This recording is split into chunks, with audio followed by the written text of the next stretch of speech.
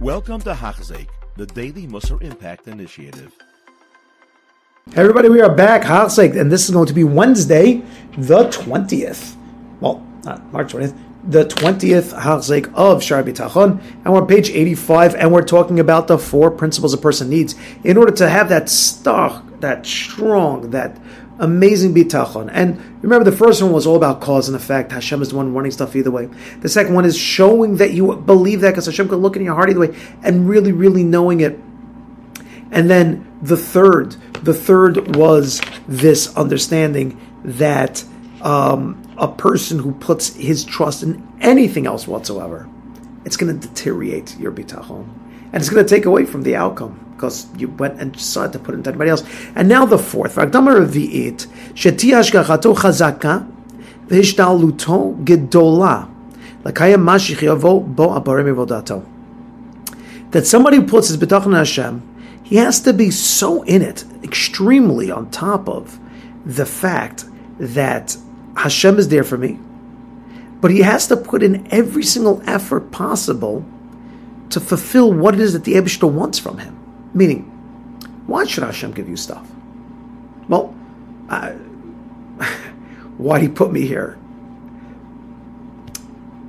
Why should a school give a raise to like one of their rebbeim or one of their teachers? Is it because the teacher sings nicely?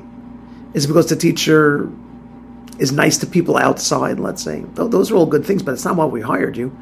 Yeah, we don't care if this teacher gets like a chesed, kind of an award for doing something for the community. Fantastic. Nothing to do with us. We're not giving you a raise. If you're an amazing teacher, the kids love you, the parents are always calling about you, you have patience, you're never sending kids to the principal because you know how to deal with them, all these different things, that's somebody you want to go and like to help and to give a raise to. So why would Hashem do something good? Why would Hashem give you a raise? Well, are you doing what's right? Are you doing what's expected of you as a yid? So you're doing your avodah, and your hishtadlus, your effort goes so strongly into that avodah process. What Hashem is demanding of you, and to go into do those positive mitzvot and to hold back from the negative, the lo ta'ases, as much as a person can. Let's just face it.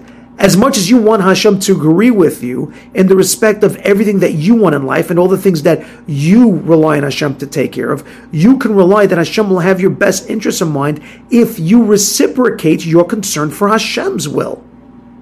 If that's what Hashem wants, if Hashem is putting, let's put it this way, kaviyachol, his bitachon in you, Hashem is boteach in you. Hashem created you, and so therefore he's showing that he trusts. What, Hashem trusts me? Yeah. He made you a yid. He could have made you any other guy. No, but he gave you a Jewish neshama inside because he trusts that you can do your avodah right. And according to how much Hashem feels that his bitachon, that he has inside you, is being formulated, taken care of, always on your mind. Meaning, can you do the checklist of those 7 in what Hashem is being boteach in you? Do you love him so much? Have you been with him since you were born all the way through? All those different things. Can Hashem trust that you'll get the job done and he doesn't have to put his trust in anybody else too? All those different things. If Hashem's checklist in you can work out, so then you can be sure that your checklist in him will work out the same.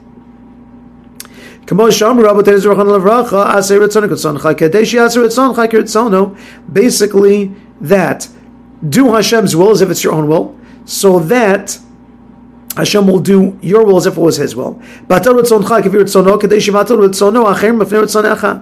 then take away your will in the face of Hashem's will, so that his will nullify others who are against you. Now, there's a lot inside this pasuk. I don't have time to unpackage this pasuk today. I apologize. We're already at 4 more minutes. But within this pasuk is describing this concept of you do Hashem's will, Hashem will in turn do what it is that you want. Hashem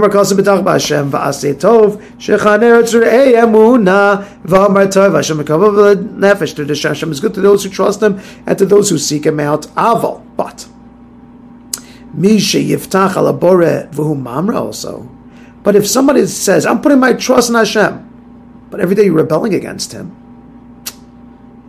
yeah, kama hu Sachal, what kind of a foolish person is this?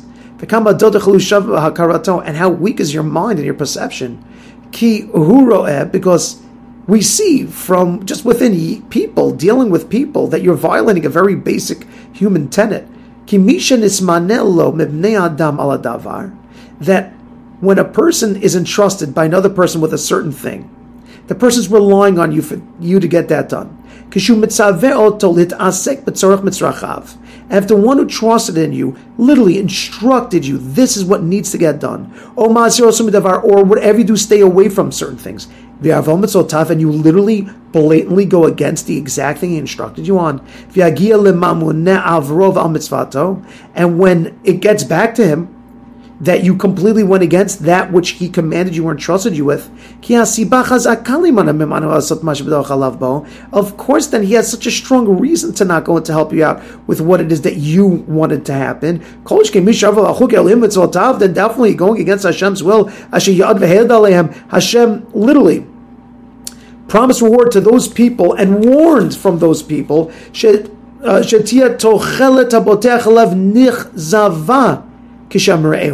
that the hope of somebody, of the one who trusts on him, he's going to be very, very disappointed when you go and you rebel against Hashem, because Gufa, you're just not sticking to the rules of how the Mahalch is supposed to go. And let's face it, you're not worthy to be called somebody who trusts in Hashem, because push came to shove, you didn't follow through with that, because you didn't get the full-on. It's like, here's the full-on concept that he's trying to give us now, bringing to the fore this reality. Hashem is boteach in you. He gave you life, he put you here, and he trusted that you can follow through in those things. Mitzvah and lo yisaseh. You get that? You understand that? You have that clear. If you have that clear, then you can trust that everything is going to go swimmingly. But do it not, and in the end of it, let's face it, Hashem says he's completely out, he's completely gone. That's not the deal that's brokered over here. Now I know that in number 7 we said even if you don't deserve it, and let's face it, you can be boteach that Hashem is going to keep on coming through even when you don't deserve it, because most of us are still going through this trial of life and doing very many things in which we probably don't deserve it. But you want the full-on process of Hashem sending you a bounty of shefa, she'omar la'olam dai ad bli dai. You want that kind of shafa, then you follow through inside that deal. That he can't even be called boteach b'Hashem. Rather, he's like what the pasuk says, Niyav, ki matikvat chanef, ki yivtza, ki yeshel Eloha nafsho b'tzakoto Yishmael. What is this hypocrite's hope when he steals? Hashem is going to cast him away. Will Hashem even listen to your crying? Remember, Hagonev rotzech v'na'of v'yishav l'shakar. It's also said, somebody who can steal or murder, commit adultery, swear falsely. Remember, u'ba'atem v'matem l'fanei b'bayit zeh shenekra Shmuel. You're going to come and talk to me inside the house where my name is in? Remember, hamarat paritzim maya bayit zeh shenekra Shmuel. And then he says, could it be that this is such a den of criminals where my name is put? Do you think you can do all these different things and then come and daven to me in the Beis HaMikdash? Genuine bitachon requires that one has to do his best to fulfill Hashem's mitzvot and avoid what is prohibited. That's a part of it. Have a wonderful day. You have been listening to a shiur by Hachzeik. If you have been impacted, please share with others. For the daily shiur, please visit Hachzeik.com or call 516-600-8080.